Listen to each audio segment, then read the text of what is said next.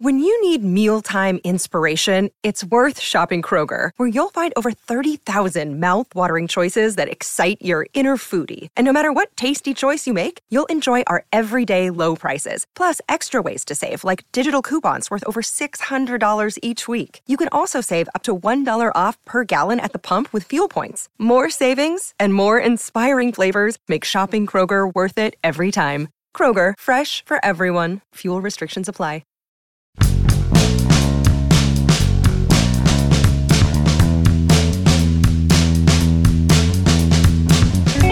The report on Bryan Reynolds being undercut is as accurate and reliable as it gets, and that's because it didn't really come from a reporter. It came from inside the industry. I'll explain. Good morning to you. Good Monday morning. I'm Dejan Kovacevic of DK Pittsburgh Sports. This is Daily Shot of Pirates. It comes your way bright and early every weekday if you're into football and or hockey. I also happen to offer daily shots of Steelers and Penguins. By no small coincidence. Hope you'll check those out as well. Jon Heyman is the reporter. Jon Heyman, a long time ago, became embedded with Scott Boras and the Boras Corporation, which is actually what the agency is called. It's called the Boras Corporation. Talk about self-importance. Heyman and Boras have been joined at the hip for the better part of 2 decades. And if that sounds unethical, yeah, it kind of is. But because Heyman is close to Boras, and because Boras and his corporation do a lot of their own investigating, including into other people's deals and other people's discussions, Heyman can have the occasional significant exclusive. And as a result, nobody really cares about his ethics or anything else. So when Heyman reported heading into this past weekend that the Pirates' offer for Bryan Reynolds, the extension offer, the one that was shot right into the sun, was for 6 years and $75 million. It was to be taken seriously. Obviously not because I have any respect for Heyman, but because I know how the Boras Corporation works. I've dealt with them myself, though hardly in any uncomfortable, you scratch my back, I'll scratch your back way. So it's accurate, and that's what matters here. 6 years and $75 million was the offer. And since we finally have that figure, the only thing I'd been told about it beforehand was that the total number of dollars exceeded the $70 million that Ke'Bryan Hayes got, and the total number of years was lower than the 8 years that Hayes got. So here we are. Just a little bit over what Hayes got and just a little bit under his year count, and not at all in sync with where the overall market is for a player of Reynolds' pedigree. And yes, I understand that I'm going to push a hot button here or there when I discuss Reynolds' pedigree. He is not one of the 10 best players in the majors.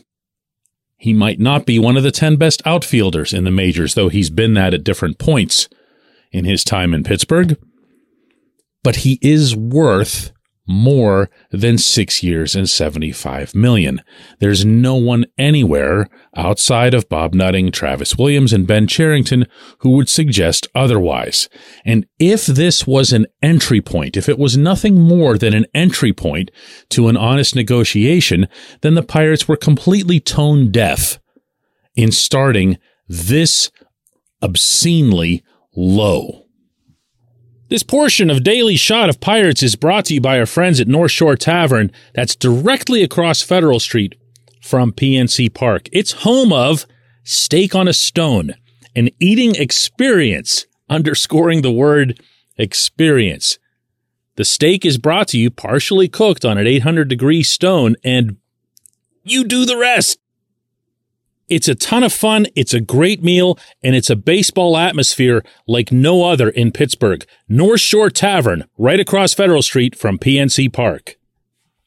And that's really the issue here. It's that the first offer came in so low that if Reynolds or his representation at CAA engages from that starting point, they're operating at a huge disadvantage, then they've got almost no choice, I think, based on my knowledge of how these things go back and forth, than to concede a much, much lower top end. And that's just bad negotiating. It's arguably bad faith negotiating on the Pirates' part, because they know that he wouldn't take anything remotely in the solar system of 6 and 75.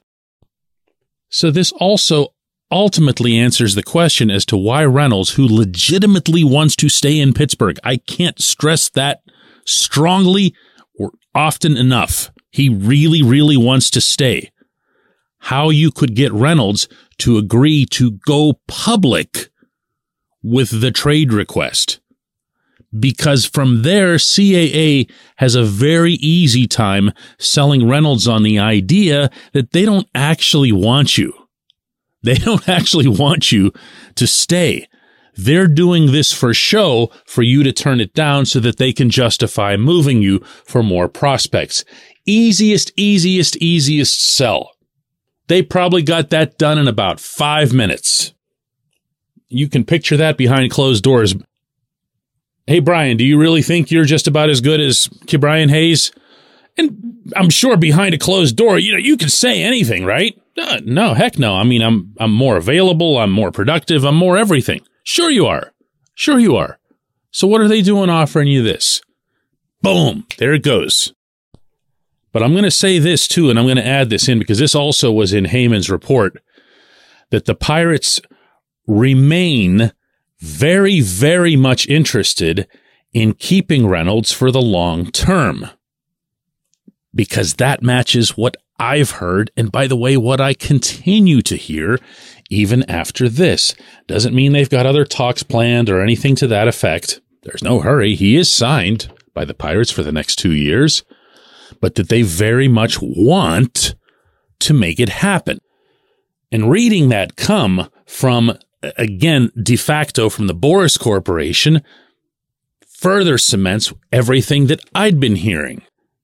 So what we're really talking about here is that the Pirates just were clumsy, which they do a lot. Have you noticed? There's a whole lot of clumsy that comes out of 115 Federal, where you go, really? Seriously? That's what you were thinking? That's what you were doing? You canceled Pirate Fest? You're not going on the caravan? What is wrong with you people? They're clumsy.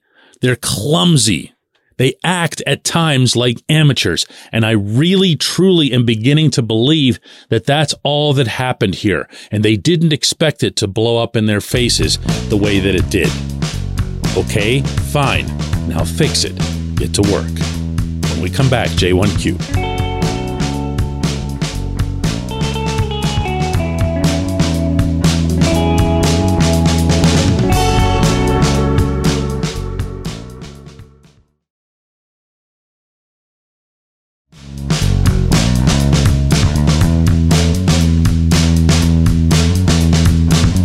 Today's J1Q comes from Tom, who asks, DK, what sense does it make for the Pirates to keep anyone down in the minors when we all know that all these people are going to be gone after 5 or 6 years anyway? I love this.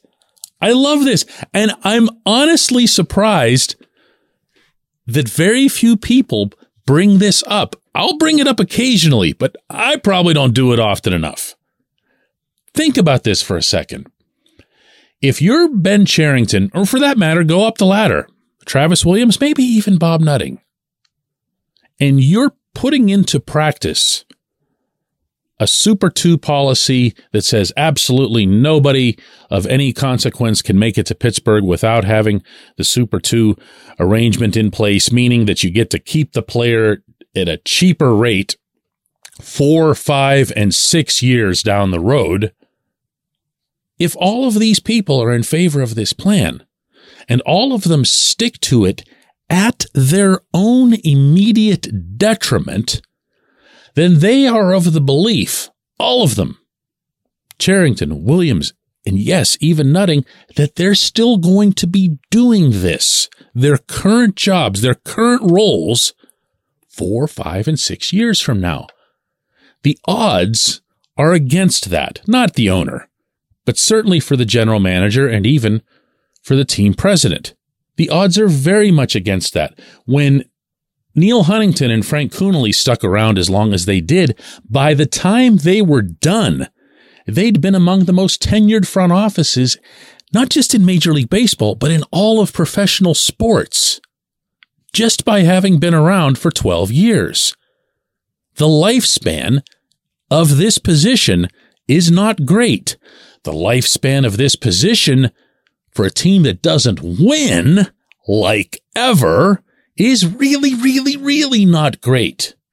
So they have these players in the minor leagues. They keep them there. They bury them there to save what often amounts to not all that much money. You're talking about $5-6 million, at the most 10 or 12 for a really, really good player. And over the period of time that this is happening, the player could be helping you in Pittsburgh and helping your status and helping your standing in keeping that job for as long as you seem to think you're already going to keep it. It's a great point, Tom. I really, really wish it would come up more often. Because why? If you're Cherington, why are you sitting there worrying about what's going to happen in like 2030 or something? You know, just go play ball. Just go win games. I appreciate the question more than you might think, Tom. I appreciate everybody listening to Daily Shot of Pirates. Let's do another one of these tomorrow.